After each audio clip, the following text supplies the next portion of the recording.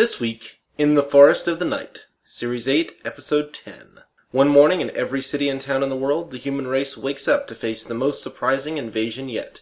Everywhere, in every land, a forest has grown overnight and taken back the earth. It doesn't take the Doctor long to discover that the final days of humanity have arrived. What is it then, Dr. Smith?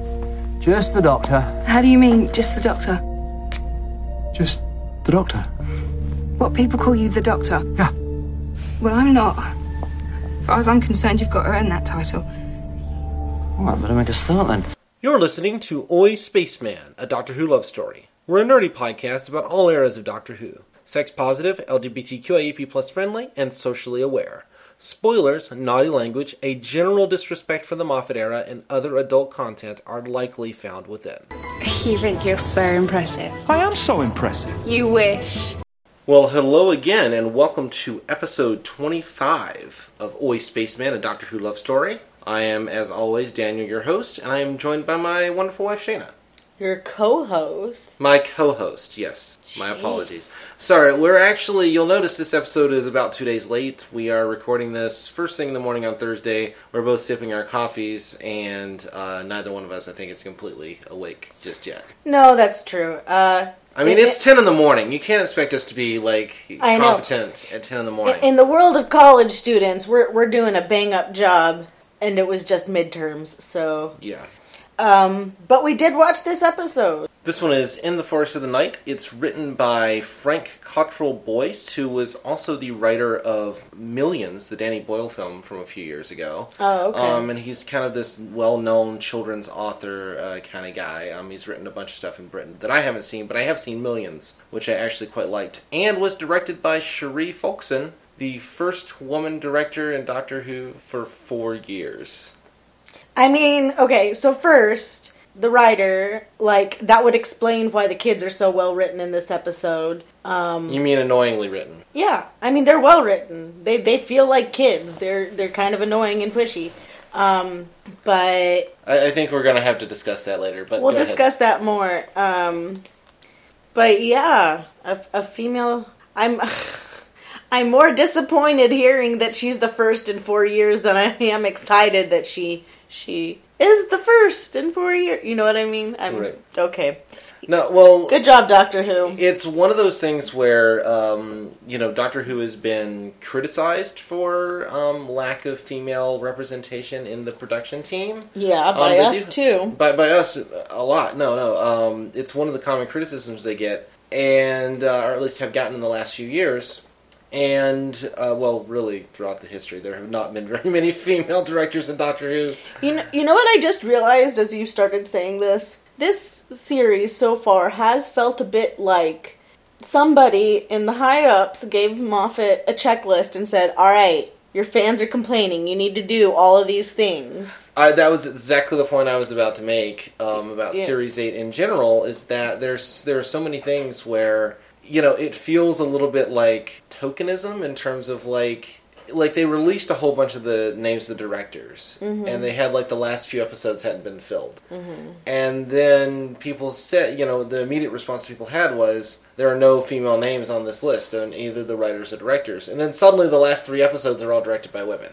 It does feel like there's this, immediate decision, oh, you thought it was too goofy last season? Oh, let's make it super dark and somewhat disturbing in terms of the characterizations this season. There's definitely been that response. I feel, I don't know that I've said this about Moffat before, but I think it kind of encompasses a lot of what we have said. It does feel like sometimes he writes to his audience. I guess we have talked about this in the fact that he is very aware of his fan base and how they feel about certain characters. But he's writing to the complaints instead of... so again, writing teacher here. Instead of taking the criticism they got and saying, okay, what bigger issue is this representing? They're, just going through and saying, okay, everywhere that the teacher has marked red are correct. But that's not a true revision. I would agree with that. I haven't taught writing, I'm not a writer, but certainly there is that, impulse to go, oh, I can just make these little corrections here and there, as opposed to, is it indicative of a larger problem with lack of, for instance, in this case, female representation in the way that stories are being told. Yes. So it's great to see. I think this is a well-directed episode. I certainly think that just the technical challenges in terms of handling this many children in an episode. This many characters that are in a group that are all together, and the fact that everywhere on your sightline is covered by trees. No, definitely very well directed. There was like this kind of fisheye lens moment early in the episode, and I was like, "What? Why are we doing a fisheye lens here?" It's in the TARDIS, and it distracted me momentarily. But that's really the only complaint I would have about. So my only complaint about direction is like the fucking weird animals jumping over the fence, and that's probably not direction. That has more to do with like technical things, because it looked like a tiger jumping in front of a green screen. No, there's definitely some. The effects are okay here, but there are some issues with some of the. Obviously they're not wild animals in a screen with our actors, and I mean that's nitpicky stuff. Yeah, it kind of looks that way, but overall I thought it was well directed. I liked the episode. It's hard to even talk about this episode because I feel very meh towards it. I feel like it's very. There were things that I really liked about the episode, and there are lots of things that came back in this episode that I was happy to have seen gone in the past one or two, or maybe it was just less than one. Essentially, what I'm talking about is the last two are the Jamie Matheson episodes. Yes, the last two. Then, so I do feel like we have returned to some of the character dynamics that we said, "Oh, let's hope we're getting away from that." No, they came back. I think Clara and Danny's relationship is still really weird. I think the Doctor is still. I don't know. There are moments where he feels like my doctor, where, like, even the part where he says, I am Dr. Idiot. There's lots of funny little jokes in here. I saw online that somebody mentioned that they really liked the Coke metaphor. Like, you have a tiny glass of Coca-Cola, but there's so much sugar in it. Like, that's kind of what a TARDIS is like. And the idea that... And I guess this is what it is. The idea that the Doctor knows how to talk to kids, even if he doesn't like them, he can talk to people. Yeah, I mean, you could kind of make the argument that all humans are kind of children to him. Yeah. Before we go any further, let's talk a little bit about the title here. Right. In the Forest of the Night, for an episode that takes place entirely during the day. First of all, let's just leave that sitting there. It is a line from a William Blake poem called The Tiger, with a Y. And the only thing I know about that poem is that it also contains the Fearful Symmetries line, which was the title of issue 5 of The Watchmen. Oh, okay, yeah, The Watchmen makes much better use of it. Yeah. So Kim, since we have a certified poet on the podcast today... Certified? Usually isn't we there say like a licensing, published. Isn't there like a licensing regulatory body that, like, you have like a number? I hate and you. I hate like you a little bit right now. So anyway, The Tiger by William Blake. I mean, one of the things, I'm just going to address some stuff right out there. I do find it annoying when pop culture uses the same 5 poems over and over again to reference whatever. Almost everybody reads this poem in, like, elementary school these days. That is both a positive and a negative thing. I get this confused with The Lady or The Tiger, like, in my head. It's kind of one of those, things. But the thing with William Blake is he was very religious. And so I'm going to read the first 2 stanzas of the poem just to give us some context, and then I want to talk about how I think it's seen in kind of the larger world and how I think he's trying to use it in this episode. Sure. So, but I'm going to try and go through this quickly.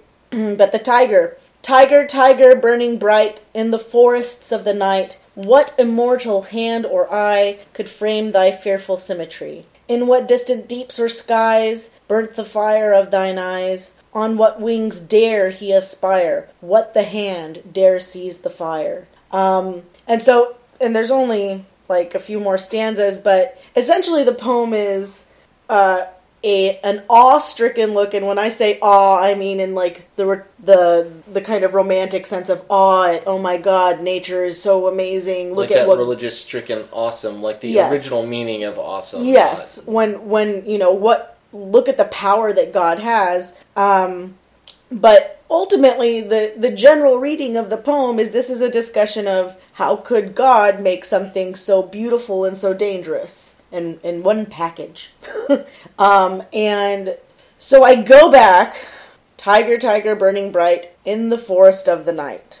So, why would you title something in the forest of the night? Well, is it looking at the tiger? Is it looking at the idea of creation? So, like, there's a lot going on that I think he could be trying to draw from this poem of talking about good and evil and the nature of good and evil. But I don't really think it's actually in the episode.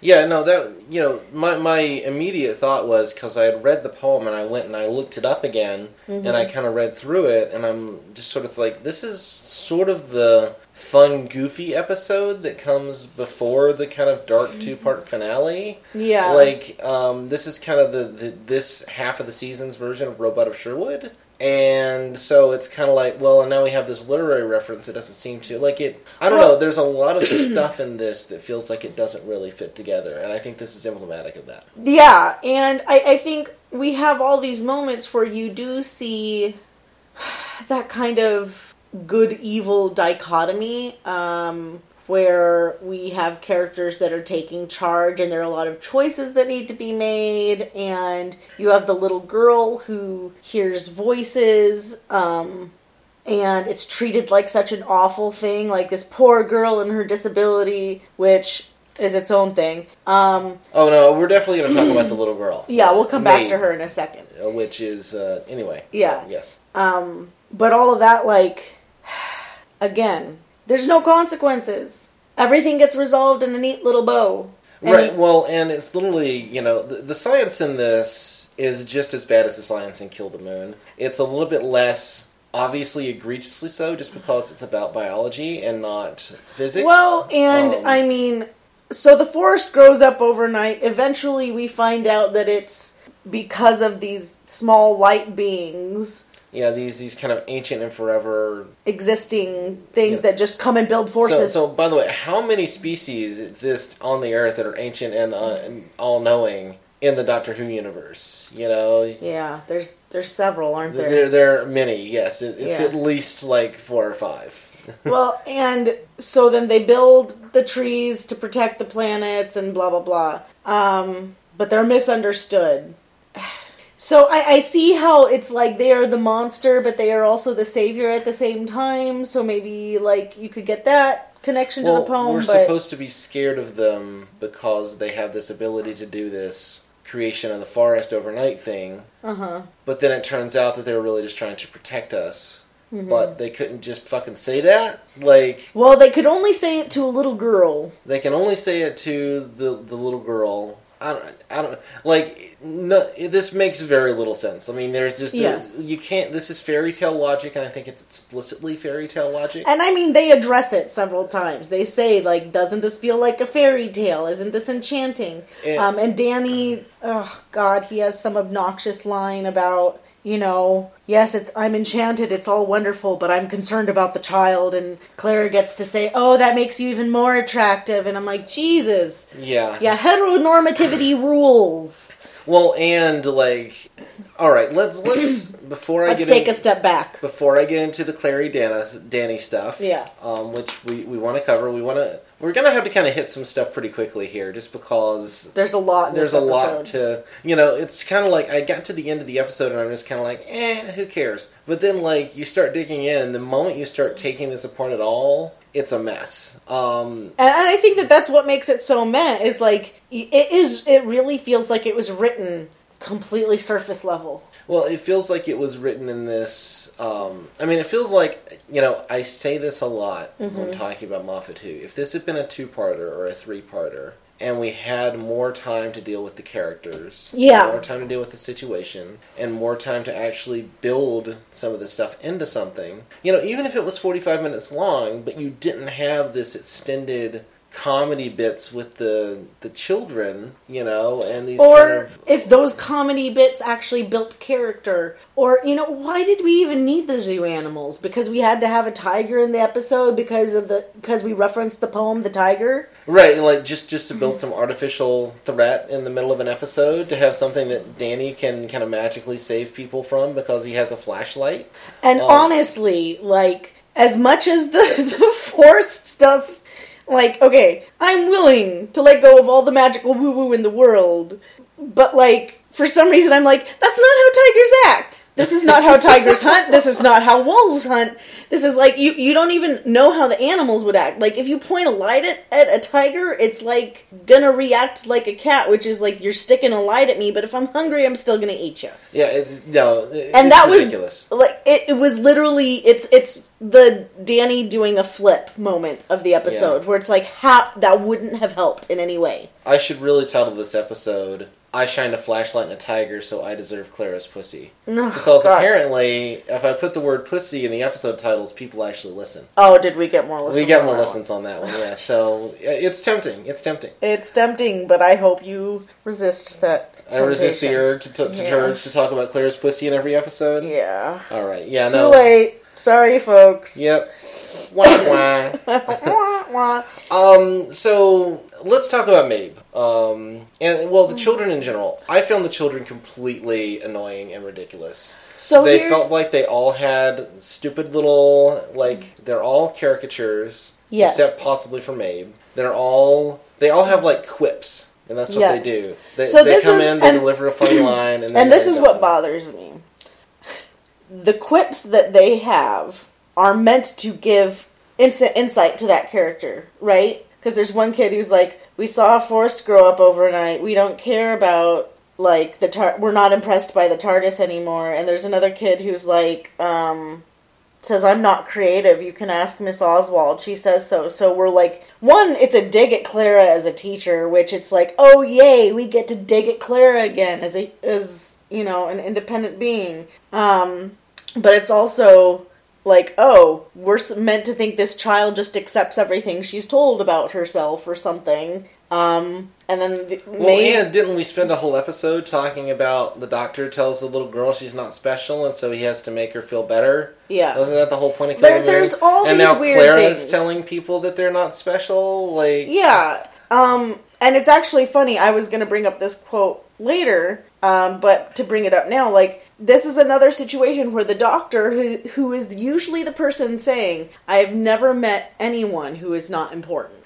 Danny actually says, in a very cheesy moment with Clara, actually, but still, Danny says, one person is more amazing, harder to understand, but more amazing than universes. And in that context, it's so friggin' cheesy, but it's, again, an episode where we see the characters around the Doctor acting like the Doctor. Sure, and, I mean, the Doctor would, in ordinary... I mean, particularly the 9th and 10th Doctors, you really saw this, like, embracing of the kind of ordinary humanity, much more so than we saw in the classic series, and much more so than we've seen in the years since. So, that's kind of an Archie D. Gardner era trope that we just kind of see over and over again. Yeah. But certainly that's, we can't expect every Doctor to behave the same way, and I think it would be dull if every Doctor was just always, like, in love with, the kind of the, what's his name, the Weasley twins' dad, like, always loving the, like, oh, look, they managed to do these things without magic, right, making a Harry Potter reference, sorry, but, No, that's good. Like, if every Doctor was sort of like that, oh, look, they managed to, like, make photocopies without, like, or whatever. Well, and I'm not saying that he has to be in love with humanity, but there is the one point in the episode where he says, this is my Earth too, essentially.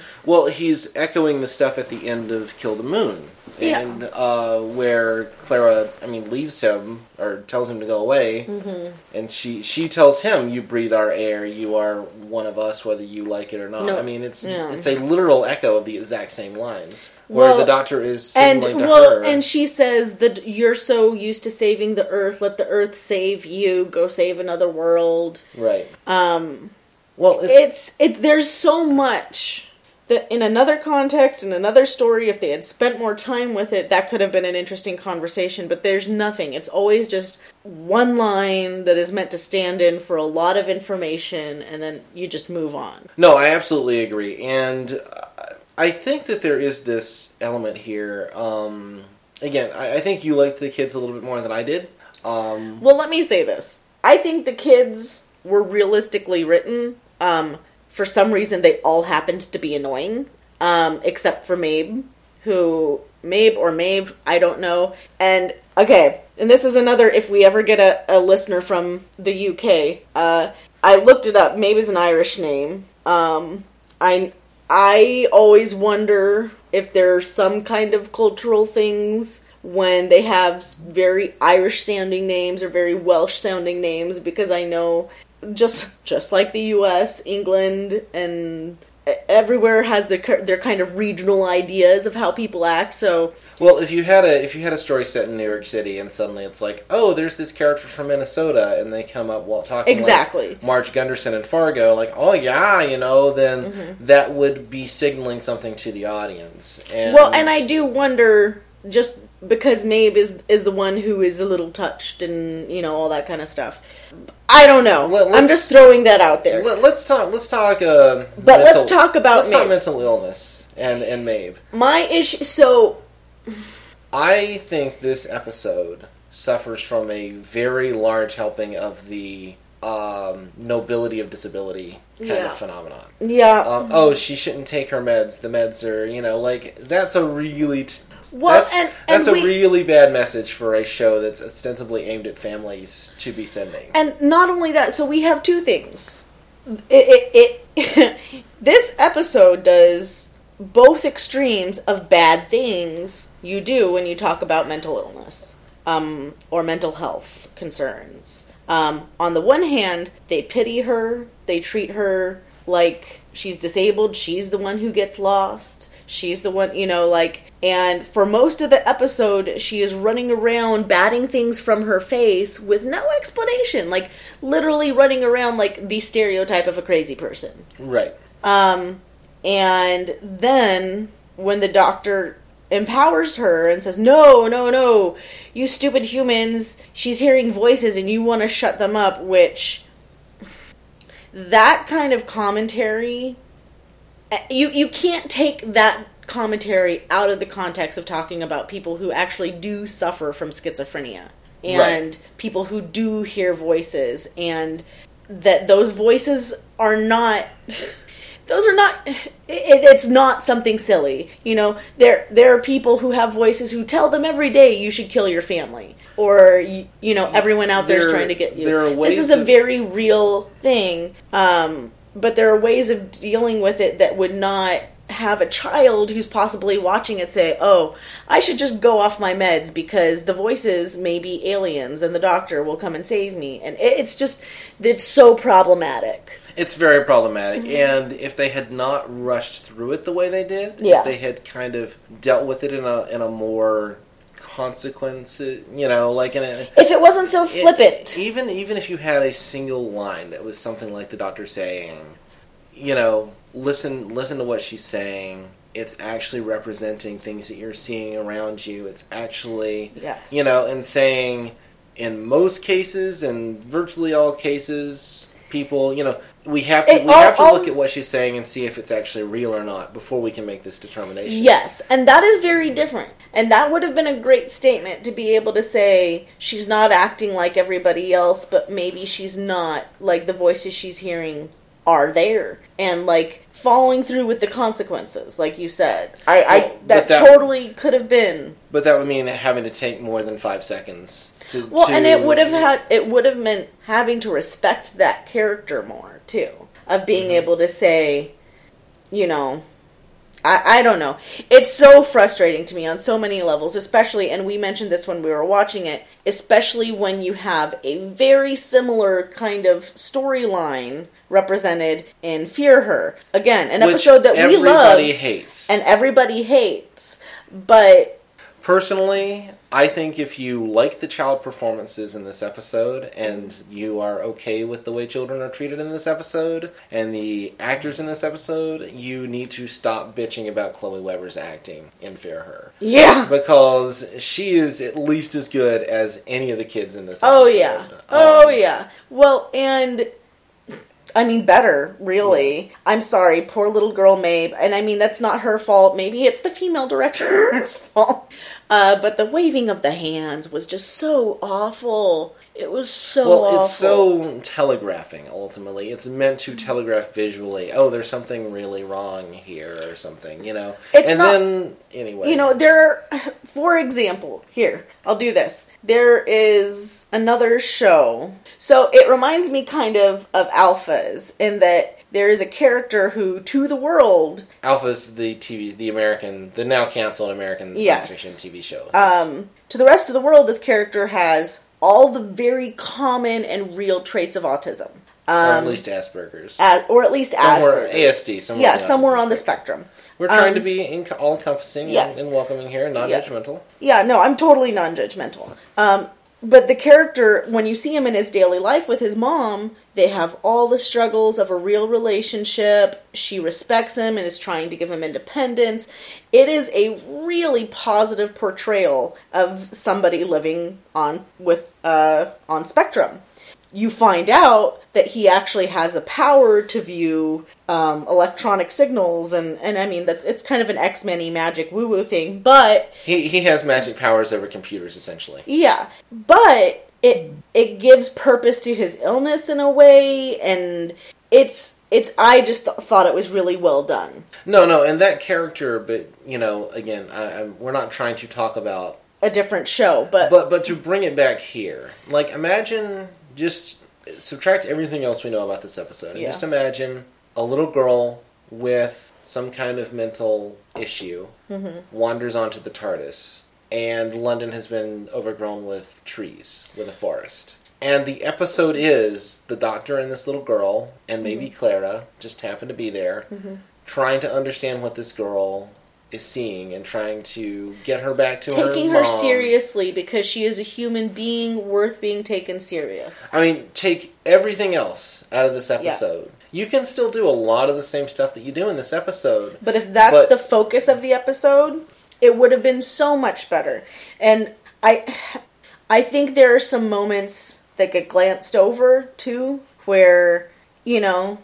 They try to do so much in this episode, and they try to show how the kids start out not working as a group and then end up really enjoy working as a group, and that Danny's a good leader, and that's because he's a soldier, and which is all kind of just really superficial feeling. Let's move on to Danny, because you brought it up.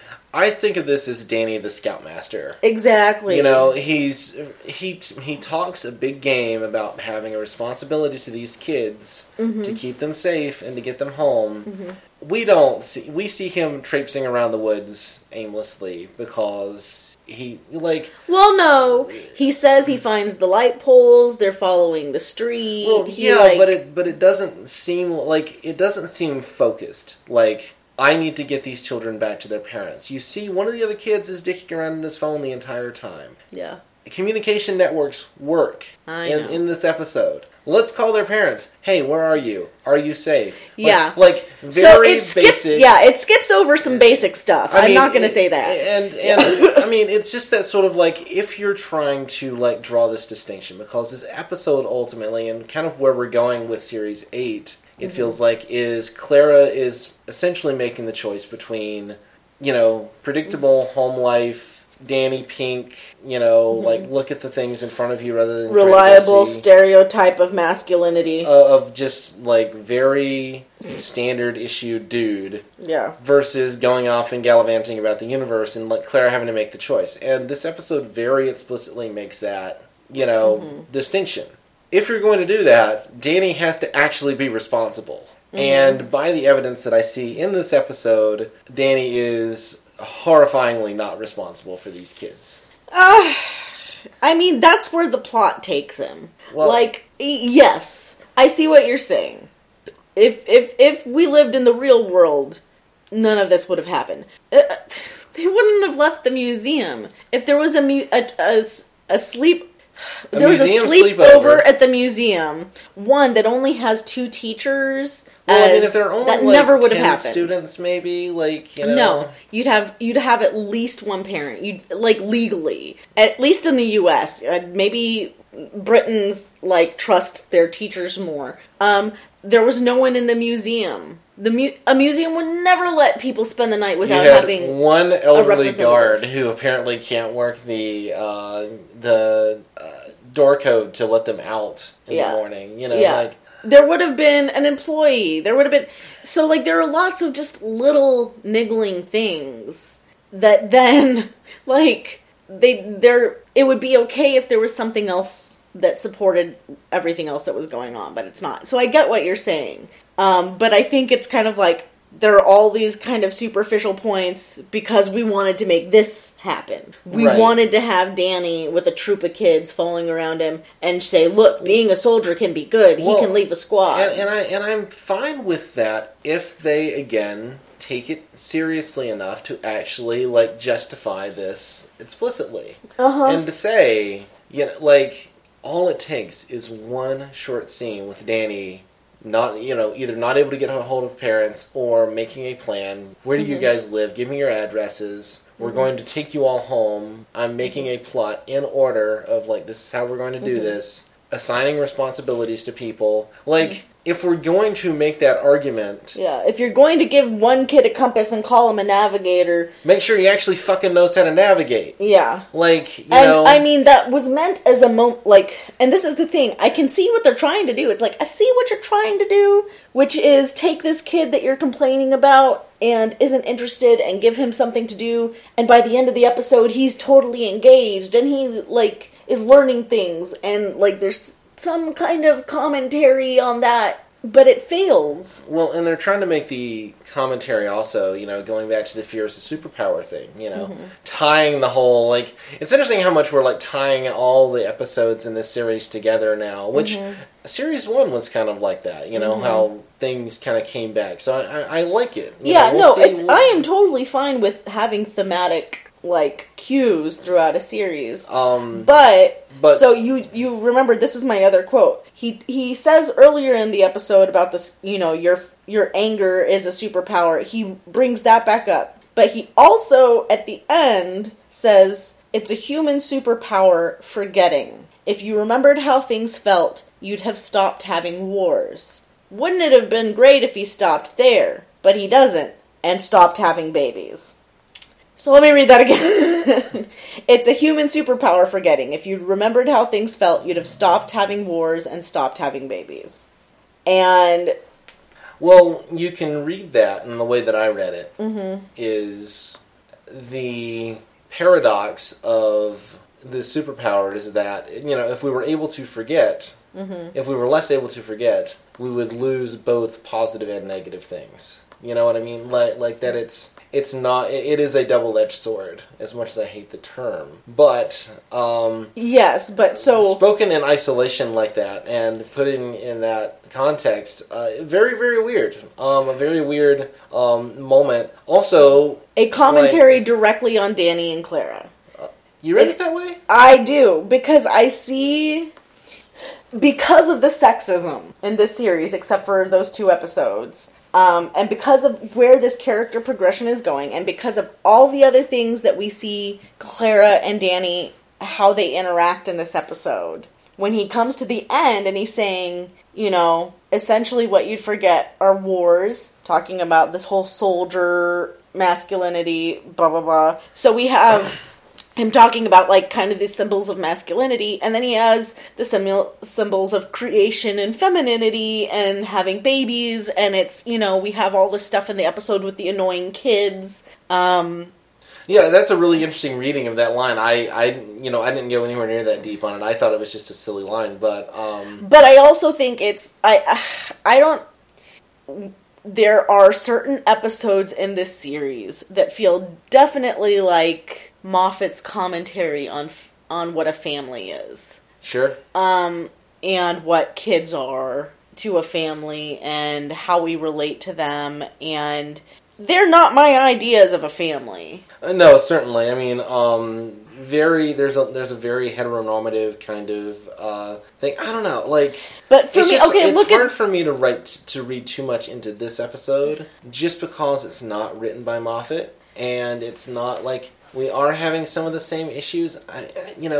It's a lot easier to talk about it when it's something that feels a little bit more directly Moffat-y, whereas this doesn't feel quite as overtly that. I'm sure we're going to spend a lot of time on this in the next two, because they're both written by Moffat. So yeah, and that's fair. I guess just for me because it comes at the very end of the episode, it comes at that point where it's like, okay, the doctor's going to say his line that kind of summarizes the point of what we just watched, which they've done in a bunch of episodes recently. No. I mean, it's certainly like a thing, that the doctor does. Is if he had stopped at, if you had the power of forgetting, or if you didn't have that superpower of forgetting, you'd stop having wars. That makes the evil and good about, you would end destruction.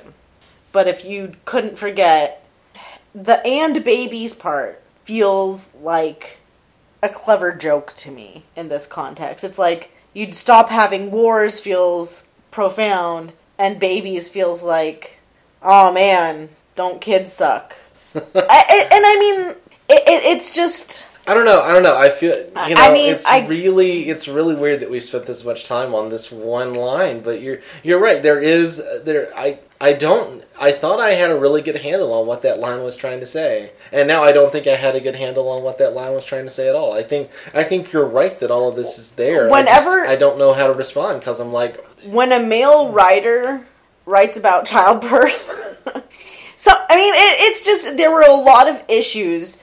Only because it's in the context of this episode. Right. Like, if this was in a different episode, I might not have focused on this line so much. But when I was going back through and looking for quotes, and I read that, I was like, wow, that crystallizes a lot of things that I saw wrong in this episode for me. And yeah, maybe my close reading is too much. Maybe I'm going into too much depth. I'm in no way trying to say it's too much. It's just sort of like...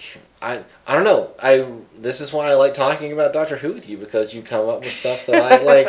I don't know. I'm gonna have to sit and think about that for a little while. I don't know. Please email us at alwaysspacejamPodcast@gmail.com and let us know what you think. Yeah, because it's hard for me to see when you have if there was purpose behind this writing at all, and I'm trying to look thematically and say, okay, we have the title from the William Blake poem that is meant to bring up this idea of good and evil. We have Danny slipping into soldier mode, or as close to it, with a group of kids. Scoutmaster Danny. I'm sorry. Scoutmaster Danny. Because that's what the Scouts are, in a lot of ways, is preparing you to follow. I was a Cub Scout, so I know the type. Like this, he reads almost like an Adam Sandler movie to me at times. He's it's straight up chipper goofy. And there's a part of me that's like, well, he is balancing the fact that he is trying to be in control, but also the fact that these are children still. And I guess because we have that going on this whole episode, this kind of like, Danny is guiding these children through what is possibly a war zone, because for most of the episode we are supposed to think that these creatures are somehow attacking the planet. Well, and, one of those big things for me is, like, the lack of world building here. Like, the lack of, like, any other consequence other than, like, there's a big forest, and then you have to walk through it. And maybe some zoo animals got out, but, like, you never see any other people. The one really creepy moment in this episode for me was when Maeve comes across the guys trying to burn the trees. Yeah. And they're all in these, like, reflective suits and that sort of thing. And the idea that the government response, or the kind of human response to this thing, might be a tragic moment, or might be a, again, something else that we could have dealt with, but we kind of spend 8 seconds on it, and again, we're gone. That would have worked in the story where we just let Maeve be the story. Yeah. But for some reason we had to have a whole troop of kids, because we had to have Danny following them around, and we had to make some kind of, like, moment where Clara could be attracted to him because he's showing good masculine fatherly traits. Eye roll. I have a there's some really interesting. I'm trying to start to wrap up here, but there's some really weird stuff going on with Danny in this episode, and I'm not quite sure where I'm landing on it. I think the next two, the series finale, we know we're going to be heavily Clara based. We already know that the commercials are trolling us because Clara gets up and says, maybe Clara Oswald never existed. Yeah, which is one of the, I don't know. Do you have any other thoughts about In the Forest of the Night? No, and I know that I've gone into a lot of dissection on, some pretty simple things, but I think that that's because there's not a whole lot here. There's not a lot here, and I was intending to talk a little bit more, in a little more detail about the terrible biology here, but I'm just going to let that go, and maybe if I do the episode I threatened people with about doing the Kill the Moon Bad Science by myself, maybe I'll make a twofer. It'll be the Bad Science of Kill the Moon and...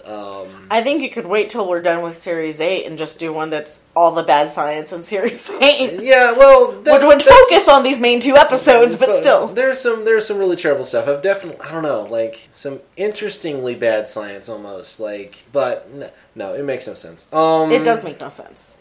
They had a statue fall over. Yeah, I thought what other damage did it cause? No big deal. Sun flare. Right. Yeah, trees are gone. so the solar flare isn't made of fire. Okay, no, I'm not going to do this. Oh, yeah. It's made out of electromagnetic radiation, which there's no reason to think. Alright, no, the sun is not a giant ball of fire, and, anyway. Yeah. I'm not doing the bad science right now, but It's there. It's really terrible. It is. So, that's as much as we're going to say about it right now. I did want to take just a second. Do you have any predictions for the last two of Series 8? I'm going to hate them. We're not doing well on series finales, are we? No. No. And if Moffat's writing them, I don't trust him anymore. There's been so much speculation about, Missy and Clara. Oh, and Missy. Who is literally wearing a Mary Poppins hat in the next episode. She is Mary Poppins. I'm if they don't address that, they talk about, the big... There is the old joke that Mary Poppins is a Time Lord because she has a bag that's bigger on the inside, and I know, and they reference the movie directly in The Idiot's Lantern. They have direct text from the movie that is said in Idiot's Lantern. I didn't remember that, but I believe you. Yeah, it's... So when they come in and would the Queen do that? Or I don't know.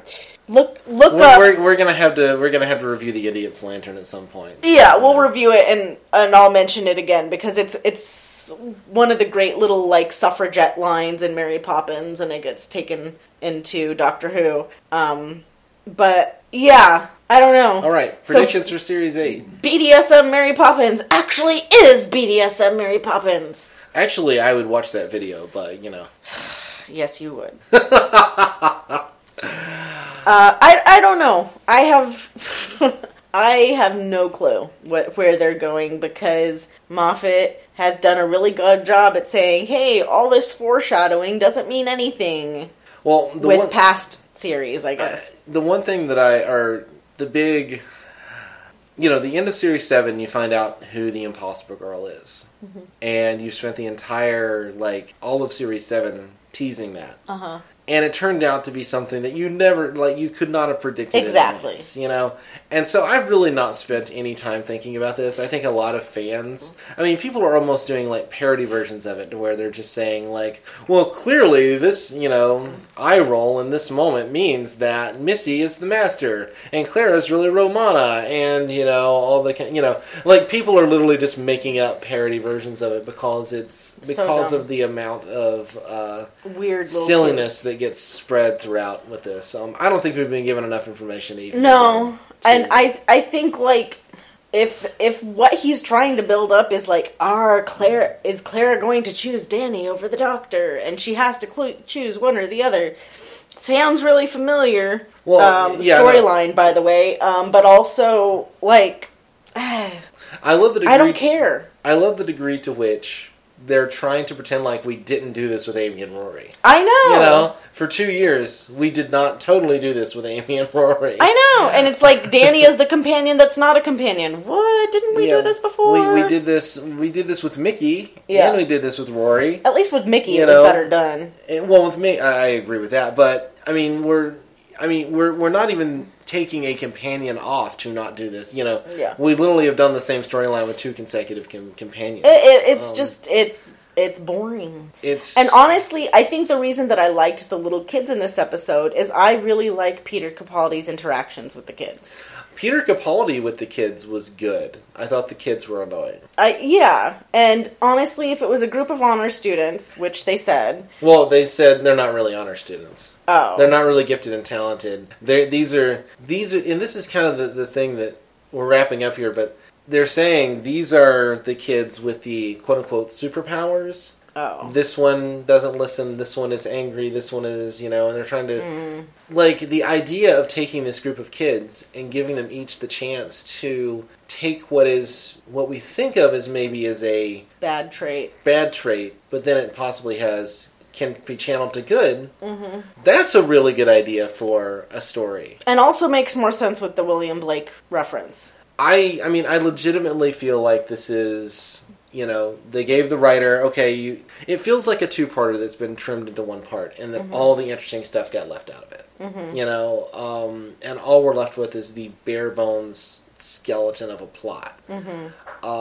I don't hate this episode. I think there is stuff going on that I like, but it's just it just doesn't add up to anything, and it doesn't, No.